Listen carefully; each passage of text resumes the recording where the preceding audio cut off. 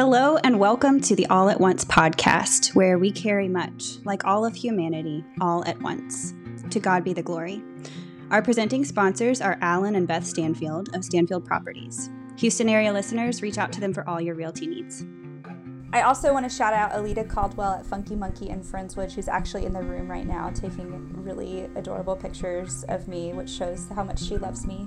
But I just wanted to make sure that you all are aware that she has a studio in the back of Funky Monkey that you can rent out and record podcasts. She loans the space to us, and I would love if you could return and show her some love by renting out her space and getting some production quality sound and audio producing up in here.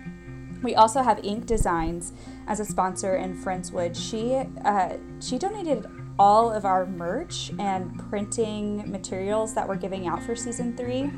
There's a lot of swag on our website at allatOnce.us where you can get your own swag, and you can also view other ways to support us by becoming a patron via Patreon.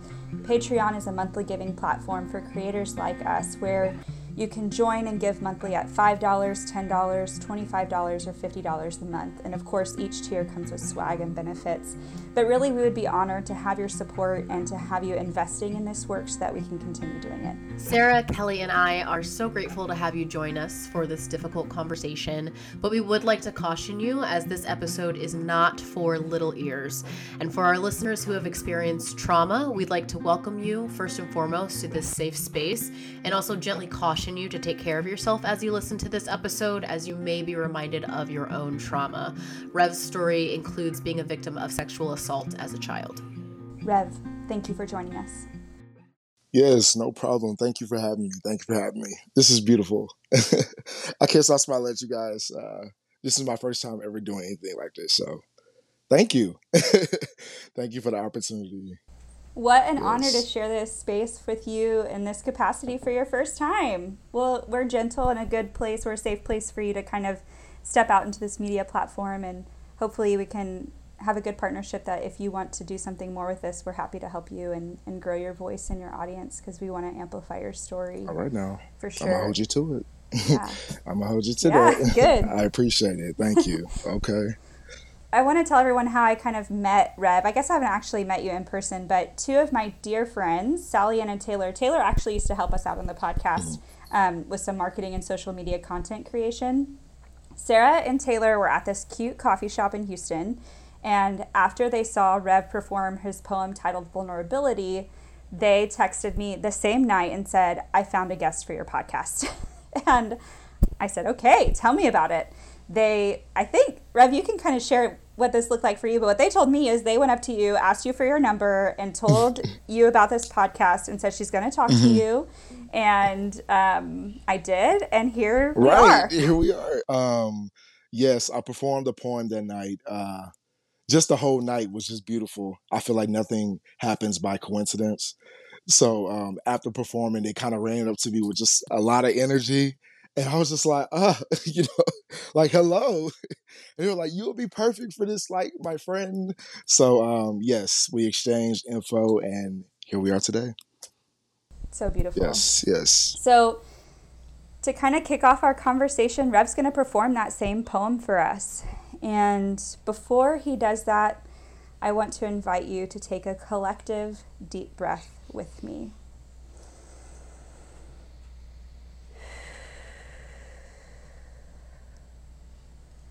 Without further delay, Rev, let's hear it. Vulnerability. The quality or state of being exposed to the possibility of being attacked or harmed, either physically or emotionally. Vulnerability. Something I had to learn to do with myself first, not knowing that this was the only way that I could lift the curse. You see, all my life, I lived with unforgiveness on the inside. Pride. I'm going to tell you about some of the things that I would hide from myself. You get it? It's just me talking to me right now. But I'm being vulnerable, so I invite the crowd into my thought process of distant memory. Embrace yourself. I hope you're ready for this energy. Don't look at my tattoos. Don't worry about my hair. Don't pay attention to the type of clothes that I wear. Try your best not to judge. Open your mind. I'm going to tell you a story, and I'll do my best to rhyme. It all started at home. My parents didn't know what to do with me. because the school system diagnosed me with ADHD. I couldn't read, I couldn't write, I didn't see the point in school. So I challenged the system, and my classmates thought I was cool. You're a fool, my teachers would say as they called home. While my classmates were at recess, I had to sit on the phone. My mother, wait until I tell your daddy. Why are you tripping? And for the rest of the school day, I had to think about that whipping. Every damn day, my daddy would whoop my ass for the things that I didn't do while I was in class. My father didn't believe in ADHD. He beat me with the fear of me going to the penitentiary. So I put on a mask and became someone I had to pretend to be. Security. Around my own family, I can't be myself. So I built up my walls and said, I don't need your help. Or did I? My parents were clueless to the secrets that I held, the thoughts and the feelings that kept me in a shell. Hell was what I experienced when they were not around. They couldn't see beneath my mask. My smile was a frown. I was on the battlefield doing my best to make sense of life. I felt so alone. I didn't know what was wrong or right. I was molested by a woman at the age of 5. To the average man, he would think that that's a prize, but it's not. At that age, because I was triggered sexually, the effect on me was so heavily that I could see through the clothes of the women that were next to me. Confused, yet intrigued. I didn't quite understand. Then 2 years later, I was molested by a man. Same situation, different time, different place. I kept it bottled up inside because I didn't have my safe space. I carried the pain of others inside of me for years. Frustration, humiliation, escaping my body through the tears that I would cause. Pause. The tears that I would cause because I never healed from my trauma. I always found myself in some type of drama where I often pointed the finger instead of checking my reflection. Low self-esteem and unhealed pain was my soul's projection. Unconsciously, I hurt everybody around me because there was no vulnerability. With myself, there was just certain things that I would never say. The thoughts, the questions, could I really be gay? Cut the point, keep it real. How could I not have thoughts about the same sex? I had relations with the same sex. And yeah, although it was against my will, I had to make the decision to heal. So excuse me because my vulnerability is now my escape. I'm a proud black man. I will tell you that I've been raped and shaped for the heaven's sake so I could be vulnerable in this moment and pray. I let it go. I let it go. The pain that I carry, I don't want it no more. So I forgive those who performed the act of molestation. Now that I'm healed, I understand that was my motivation. Restoration, inspiration, rejuvenation. Shit, every TION. Everything that was sent to destroy me, I will spin so I win. I forgive my teachers that will call me a fool. Look at me now. My words are my tools and I'm taking you out of school because I'm up here dropping jewels. I forgive my father for being a man that he couldn't be. As a matter of fact, scratch that. Let's move up the family tree. I forgive my father's father for being a man that he couldn't bleed. I was once blind, but now I see that we only do to each other what was done to us to keep you and I from loving. And remember that love is trust. So I unlearn all of my learned behavior. I break every generational curse. I recognize my own toxic traits because I no longer want to hurt you or me. I don't want to hurt anybody. Do you understand? Do you understand that this was all a part of love's plan? So I could deliver this message directly to you that the only way to heal is to tell your truth. Love. Love, love, love, love, love, love. Whew. I wasn't prepared to cry during this episode. Wow. That's incredibly powerful. That was beautiful. Thank you so much for the vulnerability and for sharing your truth in that message. That was amazing. Yes. Sorry, did you guys? Whew. I'm sorry, I'm still. It's a lot of energy over here. Yes. Yeah. Whew. Will you take a minute to decompress from that? Yeah, no, I'm good. I love it. I'm I'm on a high right now because just for me, when I perform and I go back there mentally, and kind of gets the point across, like, those words that I had to write and learn how to express that and articulate it. it took a lot of work. So every time I kind of dive into one of my poems, I'm there, you know, I'm there. So Yeah. my bad. Go ahead, guys. I don't think that's not of my bad. That's, I think, a very normal human response to sharing things that difficult. Just, I think the amount of courage that it takes to do that is incredible. So thank you very much. Like, really, truly. For sure. So you just kind of shared this, but would you just kind of elaborate a little bit for us on what it is like for you each time you share your work or each time you perform that? Thank you. And thank you guys again for the opportunity. This is so cool. But thank you for that question. Every time I kind of step into that mode where I'm Rev, you know, and you know, I embody, you know, what I'm speaking on. I'm basically going back to that place so I can project it. It's like I'm living. I don't know, you know, because I feel like I'm doing it on purpose for someone else, maybe so they can tap into their vulnerable side and, you know, get them to thinking, you know, about their life. That's what I hope to do. Because, you know, you see someone like me, if you saw me in person, you wouldn't think that I was this guy, you know. I'm tatted up, you know. You know, just you wouldn't think that I'm this guy who would express something that vulnerable. And, you know, just learning who I am and learning love and wanting to help people understand what love is and how to love yourself. It's like we have to really step out of the words that we emotionally attach to. We have to do so much self-work. And I know that the things that I speak on, especially this poem, it helps someone else be free within themselves. So sorry, I'm kind of diving down different rabbit holes, but No, that's wonderful. I think it's true. I mean, I can tell from your words how much work you have done and how much work you are doing. And I think that's absolutely true, that when we share that, it's like, sometimes it's like a lifeline to others, you know? And I think that probably means that since you know that somebody else has done that for you, and you're like, oh, that's something I can do too. Yeah. So that's really cool. I mean, just to speak on that, I feel like, oh, sorry, could I speak on that? Yes, Yes, go ahead. I feel like, you know, because it's like we're all on our journeys, right? We have an individual journey that we're all on. And just, I feel like this journey is really just basically you becoming self-aware of who you are, you know, and going through the traumatic things that we have faced to cause us to think the way that we think, to respond emotionally the way we respond, and then to act the way we act, you know, and it's a lot of it is based on survival. So, you know, dealing with molestation and just, oh my gosh, you know, we'll get into it, but just dealing with it, it's just like, it really sculpted my mind.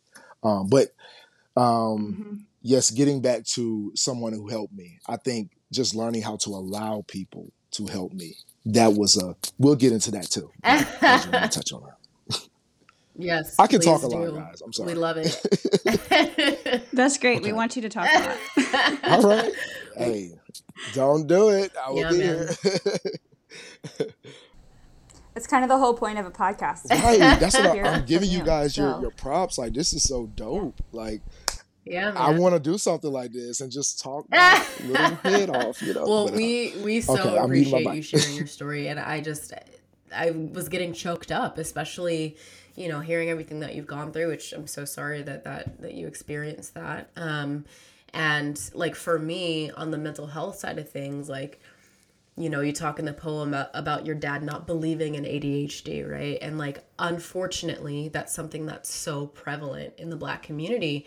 And for myself, like, I just grew up being told, oh, you're just a perfectionist. Like, you're fine. You're just a perfectionist. Meanwhile, I was walking around with undiagnosed anxiety, undiagnosed OCD, undiagnosed depression, and like feeling guilty when I was having these very normal feelings that go along with all of that stuff. So it's hard. And I'm curious, Rev, like, how is that for you as a child, your father not believing in ADHD, right? And then realizing that this is actually a thing. This is a mental health, situation that you're going through. And as you like kind of went into adulthood, how did that impact your relationship with your father? Just knowing that you kind of had that background. That is like I feel like that was the hardest lesson to learn within this expression, vulnerability. The relationship with my father was definitely the hardest thing to learn because of his mindset in a way. Just a little background on my father and I. He was like a manly man. He wanted a manly son, play all the sports, football, like, the captain of it. But I was more like expressive, and I used to talk, and I used to move and dance, and I wanted to do gymnastics and ballet, and I wanted to learn how to sing. And my father would always tell me, hey, men don't do that. Just that's gay. Just whatever just his mindset. So I was born into that, and then having to experience, molestation, and then going into adulthood, it really just sculpted me, and my relationship with him. It was hard to let go and accept the fact that now that I realize what my father could have done better, it's my job to do that for him.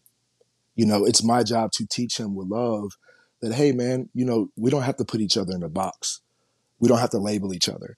And I see that it took me forgiving him, to actually see him, where he is in his life and his journey. And like, okay, he's, you see where people are by the way they communicate, but if they're stuck in their cycles, you see where people are, especially our parents. So we have to be the parent to our parents, like the parent that they never had. Yeah. So I'm learning that. It's so true. Hopefully that makes sense. No, it definitely makes sense. And that's something that I think about too is, because there is such a stigma in the Black community, but it's also because of like our parents and our parents' like they just didn't know or didn't, have access to the information. And so for me, it's being a parent to your parents, but it's also like just speaking up about it, and I wasn't comfortable speaking up about it for a long time. And so I really admire you for sharing your art with the world, right? Because it's not an easy thing to talk about, especially when it's within our community. It's like, oh, Black people don't go to therapy, they go to the barbershop. Like, you know what I mean? So it's like, how do you break that stereotype? And I think it's exactly what you're doing now is speaking on it and sharing your art. Right. I mean, and just to kind of piggyback off what you just said, just realizing that I had so much healing to do, and putting myself in the situation where I'm uncomfortable around my dad, and learning how to be comfortable with him, accepting him for who he is, but just learning how to be, challenging myself to be love, because, they only know so much, and they're living life based on what they know, and a lot of people just don't know how to think for themselves. So it's just like so much in that, but yeah, my bad. So I have a question, and this isn't on the script or anything or the outline, but like when Dara and Rev were just talking about like generations of family members not believing in mental health issues, it just made me think of like why that is the case. And I think about my privilege. And so like I wonder if it stems back to like my family still really struggles to believe that mental health is real, and that things like other people in my family, they have schizophrenia and bipolar disorder, and they don't believe that's real, which is shocking. But I have aunts and uncles who do believe that it's real. I have a grandmother who believes that it's real. I have other people in my family who've been privileged to have access to different resources earlier in their lives. And so it just makes me wonder, like, when you think back generations back of Black families, the privilege is much more delayed. And so you, Dara and Rev, could be the first person in your family, or like the very early on in the breaking this cycle of not believing that mental health is real. And other people in my family did that before me, even though not in my immediate family. My grandmother did, and my extended family members have. So I'm just curious your thoughts on that, about that, the correlation between privilege and mental health awareness. Okay. Yes, guys. That's a good point. We really have so much to address. If we're gonna just spotlight the African American community, when it comes to stuff like this, oh my gosh, like Dara said, it just comes with speaking. A lot of us are just afraid to express, and we really just don't know how to identify it. Mentally, we don't really know how to process a lot within this community because it stems back to earlier years. It just stems back to just the way it comes about. However, the way to break it is just to speak. And sometimes the next person won't know how to, I guess, express themselves like you. We all express ourselves differently. And it's just a matter of that person may be mad, but you can do it respectfully with love, with our families first. We should be able to come to our parents and come to this is home, be free, be who you are, because I don't want you to go find answers in the world. You know what I mean? Go find love in the world. So this is your safe space. Yeah. Yeah, I think, Kelly, you bring up a really good point, though, about like when it comes to historically, like where did this start? Where did this come from, right? And it's, it dates back, nobody wants to talk about this, but it dates all the way back to slavery when Black people were denied access to any kind of education, right? And so that filters down through the years. And then when you fast forward, it's like, yeah, they don't have access to information. They don't have access to mental health care or even, information about mental health.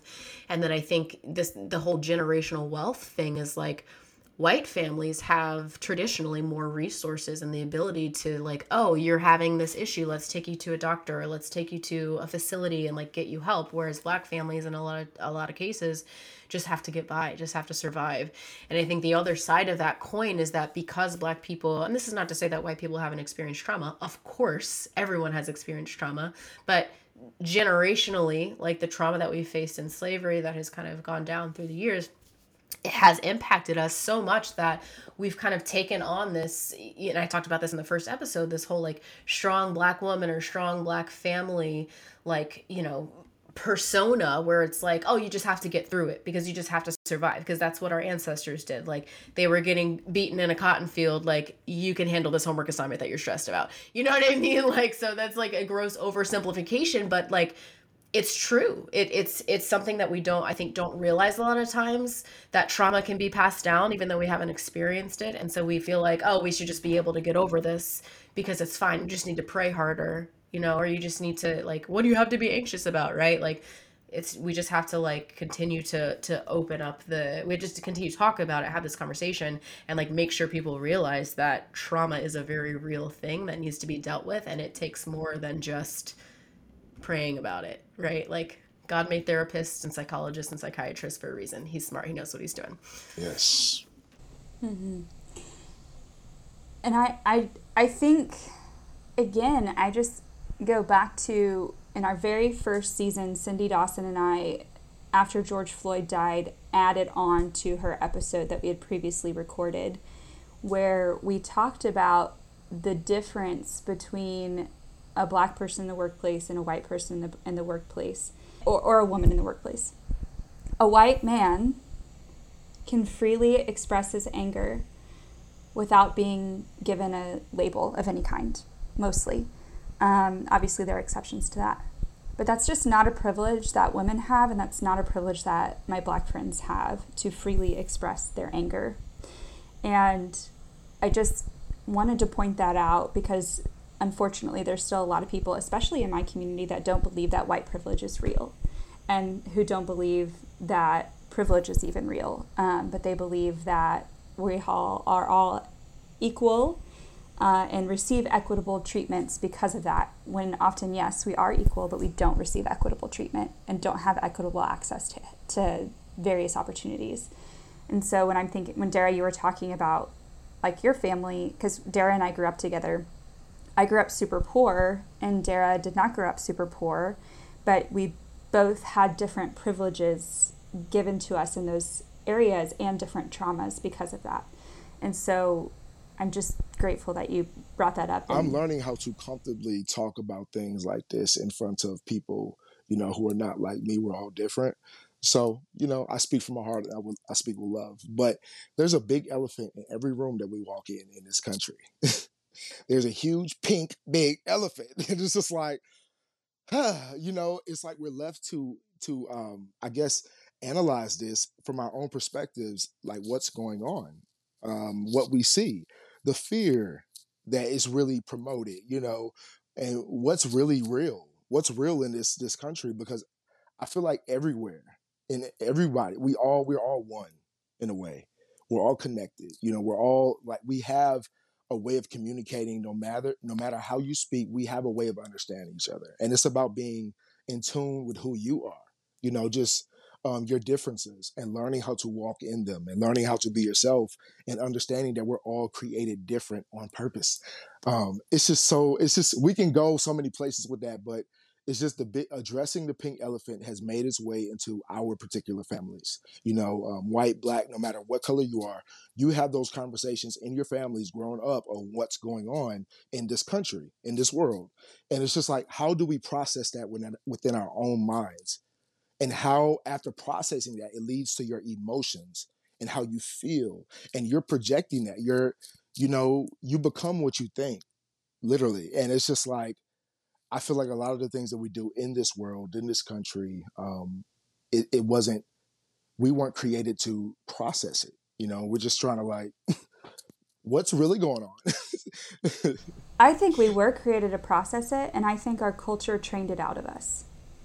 I think our ancestors trained creative expression out of us, and trained us to not feel or have compassion. And I think that's what I keep coming back to as a believer, is Jesus was like the most rad dude, and he loved radically these amazing, beautiful people who his culture said, you might want to stay away from that person.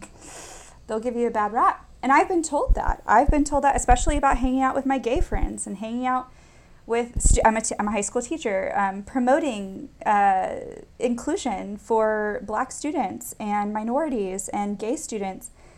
I get a bad rap for being disruptive. And I'm like, man, but that's what Jesus did. So I guess I'm going to keep doing it. And it's hard to show up like that, because it's painful. It comes at a great cost.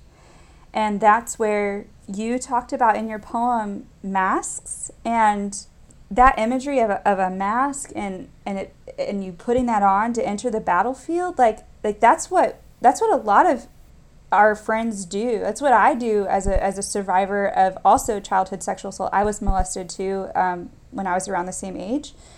And so when I enter these rooms where people are talking about sexual assault and the believability of victims, I'm bringing that into the room with me, and I got to put on a mask because I'm entering a battlefield. I don't know if this is safe or not. I don't know if I'm going to have to advocate for someone or to listen. Like, I don't know. And so I protect myself up. But the beautiful part of that is, as you heal and grow, what you think you have to wear is who you truly are. And that's kind of what your poem's all about, is existing in all of these spaces that feel like a battlefield as you truly are, and with all those experiences. So those people in the room, if they don't like it, that's on them. That's their responsibility to deal with that. If my integrity and living fully into who God created me to be makes you uncomfortable, that is not my responsibility. My responsibility is to live as God made me, and the discomfort is on you. And so I want to hear more, Rev, about some of your experiences as a kid, because that's something I think, well, especially men, well, and women too, but really I think men don't really talk about. But, I think back to when I was a kid and I was molested. I didn't know that I was molested until I was in my late 20s. Like, I didn't know that what happened to me was molestation. And, I carried that with me into church whenever we talked about purity and saving yourself and, like, all of this crazy things that I don't know how I honestly feel about them anymore. And I just am curious what that was like for you as a man. Like, what was it like for you to walk into these churches and communities where they are very passionate about a lot of things related to sexuality without having lived any of it? And so what was that like for you? Man, that's a great question. And let me answer it in the best way possible. So as a child, being introduced to the sexual mindset at such an early age, like I said in my poem, I really started to look at women differently. I started to look at the little girls, at school differently, just because I knew what it looks like without, just having that real conversation. And, also with men, I started to, you're never going to find another man who will express himself the way that I do now.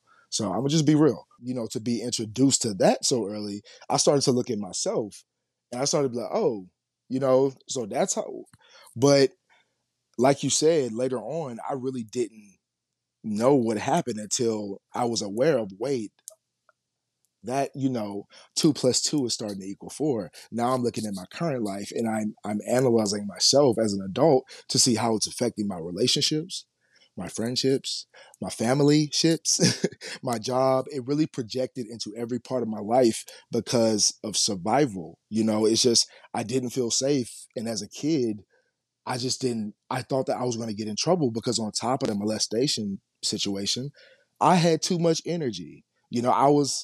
I love my parents to life today. However, they didn't really know how to handle the fact, they didn't really want to accept anything. So, I was bouncing off the walls. I was hyper, and I caught a lot of whippings, but it was like doing more harm because it was just silencing me. It was like just putting me in a cage. And by high school, I remember being a sophomore in high school, I just didn't talk at all. I just didn't talk the whole day. Sophomore, junior year, going into senior year, I became more expressive, but I didn't know how to talk, because it was just like I'm in a cage. So, but anyways, sorry, I don't mean to take you there. I don't mean to take you there. Rev, I really appreciate you sharing those things because those are things that I haven't been brave enough to share yet, but that happened to me too, So after I was molested, everything became sexual. And that's common. Whenever how this podcast started was I realized that what happened to me was assault. And then several years later, I learned that I could report it to the police after watching the Netflix series Unbelievable. And at the end, they just talk a lot about laws related to sexual assault. And at the end, also, the final episode, the victims get to face their rapist and blame him for what is rightfully his to be blamed for, which is so many things. And as they were speaking, I just crumbled because it was so familiar. Being hypersexual at a young age and then being whooped for it instead of my parents having that awareness of this is evidence of sexual assault in a child. And then I had to deal with the bitterness of blaming my parents for not noticing those signs. And it's still hard for me, and I'm okay with that. I'm okay with still existing in that tension. But I think people don't realize, who weren't victims of assault or who haven't had those experiences where they're able to place blame rightly on where it belongs, where our sexuality and kind of how we function sexually in the world, it's just really disorienting, especially as children. And then how our families handle that is equally disorienting and just awful. And then now as adults, they all have opinions about a lot of things and it's still harmful. So I'm just grateful for that. And I just want to remind listeners that if you've been a victim of sexual assault, me too, and you're not alone. And I'm so sorry that that's happened to you. And if you'd like help walking through your legal options, we are not lawyers, but we'd be happy to do a bunch of Googling and research for you. And I have lawyer friends that I'm happy to call on your behalf. But yeah, Rev, thank you. Thank you for that. Yes, no problem. And you kind of said something that, if you don't mind me speaking on, and maybe everyone can kind of attest to this. you said just the things we don't speak on when it comes from the world's perspective, not just our families. This is a very touchy topic. You know what I mean? And um, I think that's just what's so cool about me, because along my journey, I've learned that this is a huge part of my purpose. Is just to help men, especially black men, express themselves and say, "Hey, bro, I've gone to and performed this before," and men have came to me crying and said, "Bro, I've gone through that too," and and they're with their girlfriend. Their girlfriends, like, so it's just like, I know that it's not just us coming together getting mushy, but it's just about being real and expressing, um, and I feel like from the world's perspective, we don't. Why don't we talk about that? Why don't we talk about? I mean, hey, in our families, it happens. Like in our families, in my family, it's happened. I know, and I'm just like, first of all, why does not? And then it just causes division. It's just like it's so much because we just don't express and speak. But I feel like that's all a part of the journey collectively. Just learning to look at ourselves. You know what I mean? And remembering, putting those memories at the forefront of your mind when you do speak up, because you're only causing division among the people who are harming people. You're not because there's like this Christian false belief that peacemaking is the absence of conflict, which is false. Peacemaking is moving through conflict toward resolution, especially on behalf of those whose voice has been robbed from them or taken from them.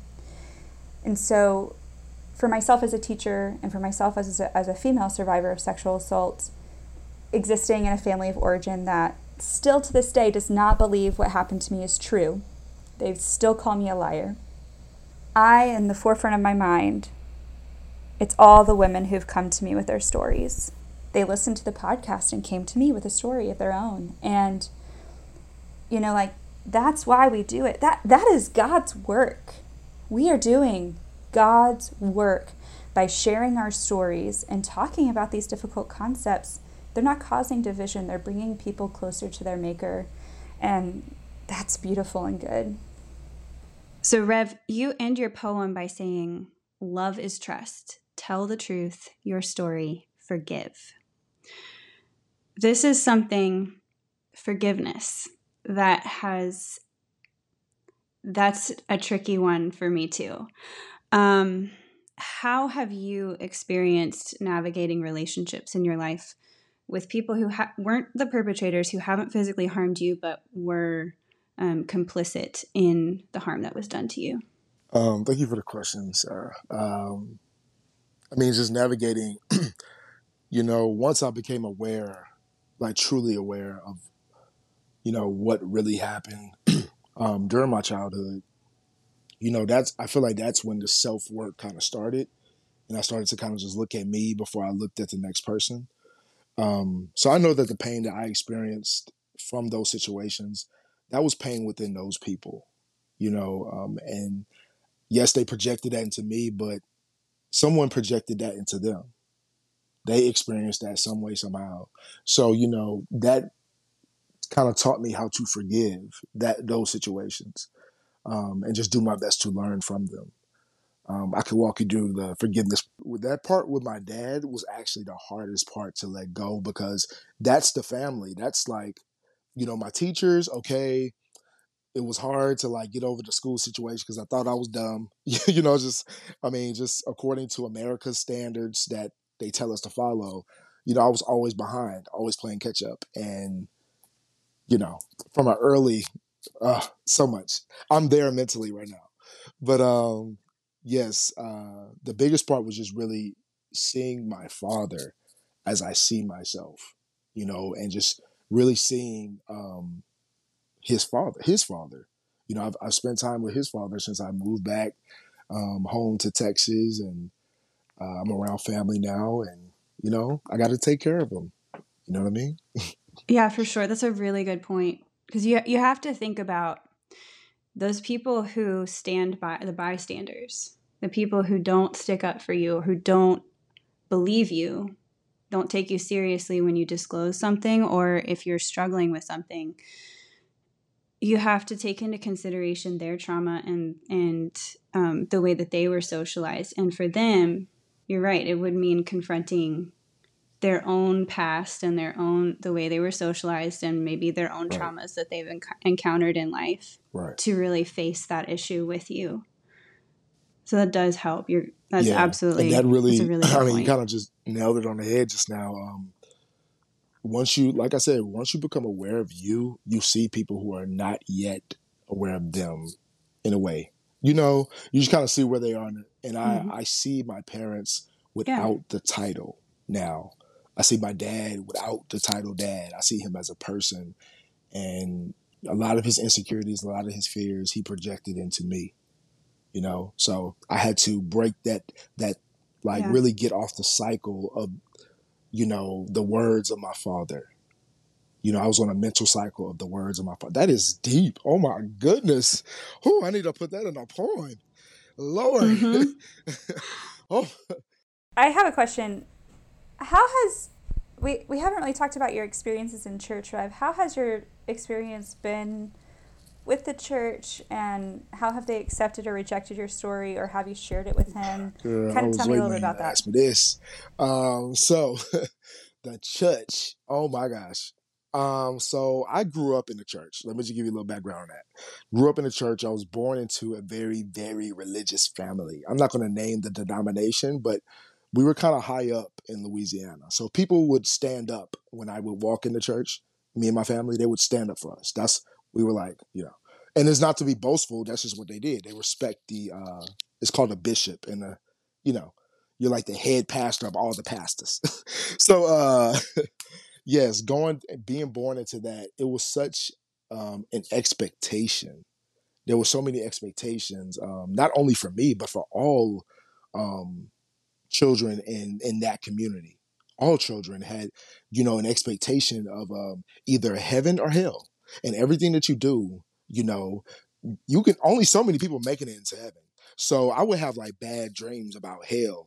You know, I would really be afraid of, yo, I can't do this, I can't say this, I can't listen to this because I'm going to go to hell.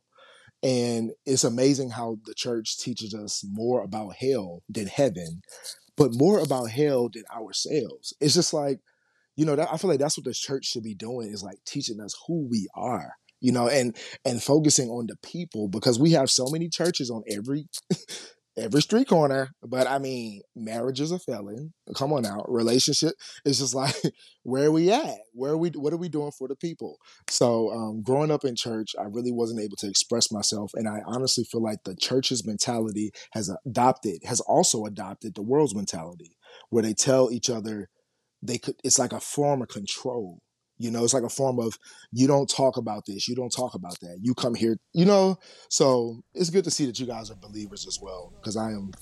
I'm making an assumption here, so correct me or let me know if this is accurate. But I imagine, with your father being who he is, that those ideas are reinforced in your church, that masculinity looks like this and femininity looks like this.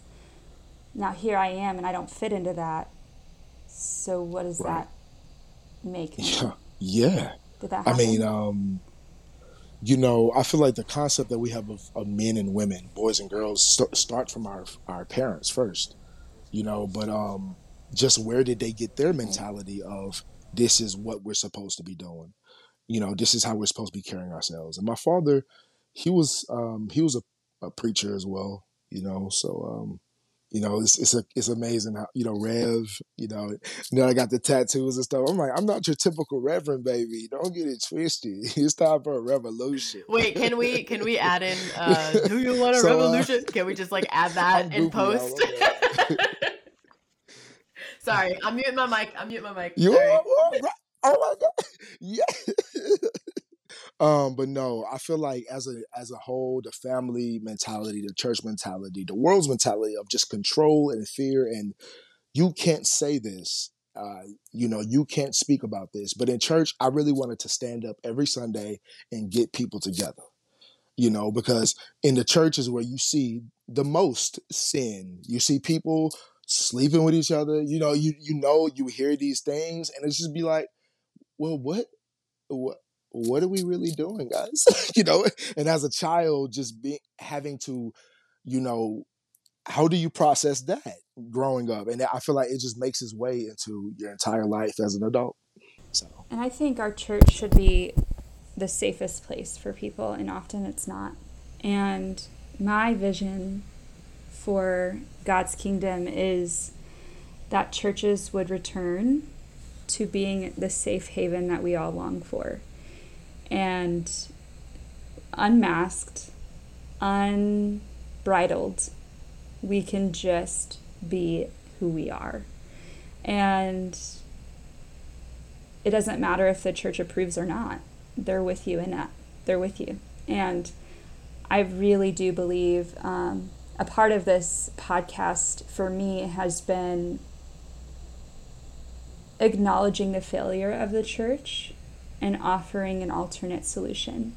And I know a lot of people who listen to the podcast are the in-betweeners. They're the ones who may have grown up in faith or grew up around faith, but the church failed them in significant ways, and they haven't been able to find a place that is safe for them, and so they assume that means they're atheists, and because that makes the most sense in our culture. And I just want to offer a seat at my table, a seat at the table that the All at Once podcast is at, and that's the table of God that has room for every single person and wherever they are in their journey. And just because you're not sure or you actually despise and are disgusted by the church of your youth, as I sometimes am, that doesn't mean that you're disgusted at God.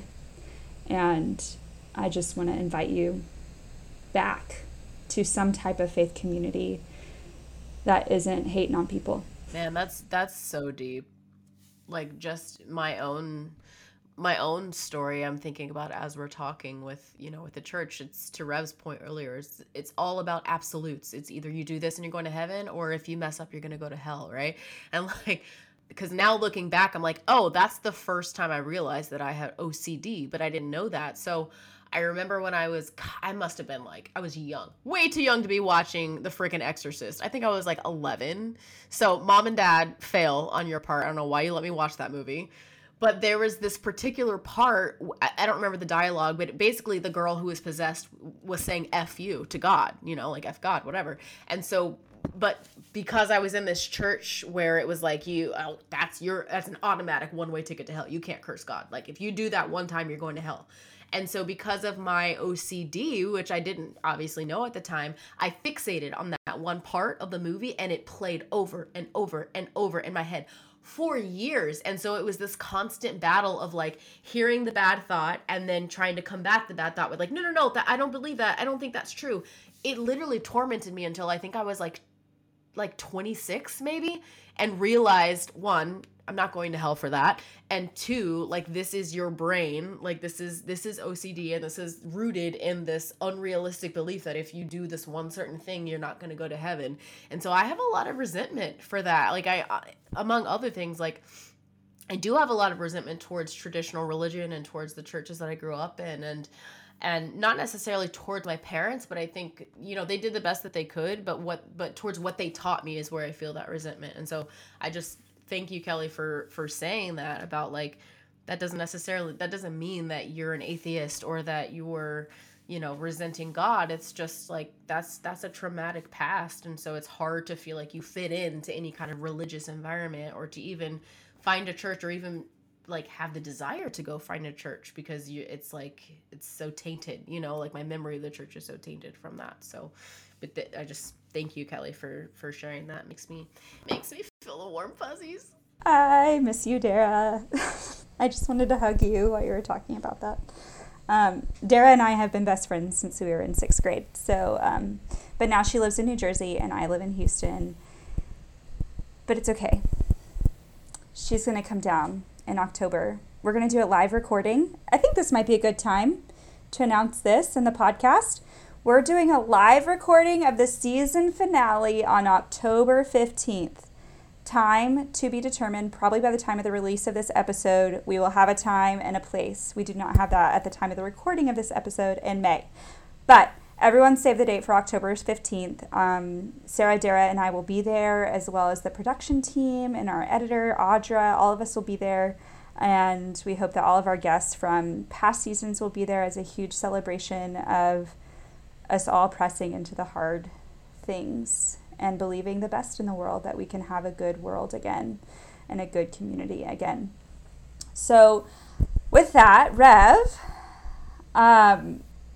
you are the first male survivor of sexual assault that we've had on the podcast. And I'm genuinely honored that you entrusted us with your story.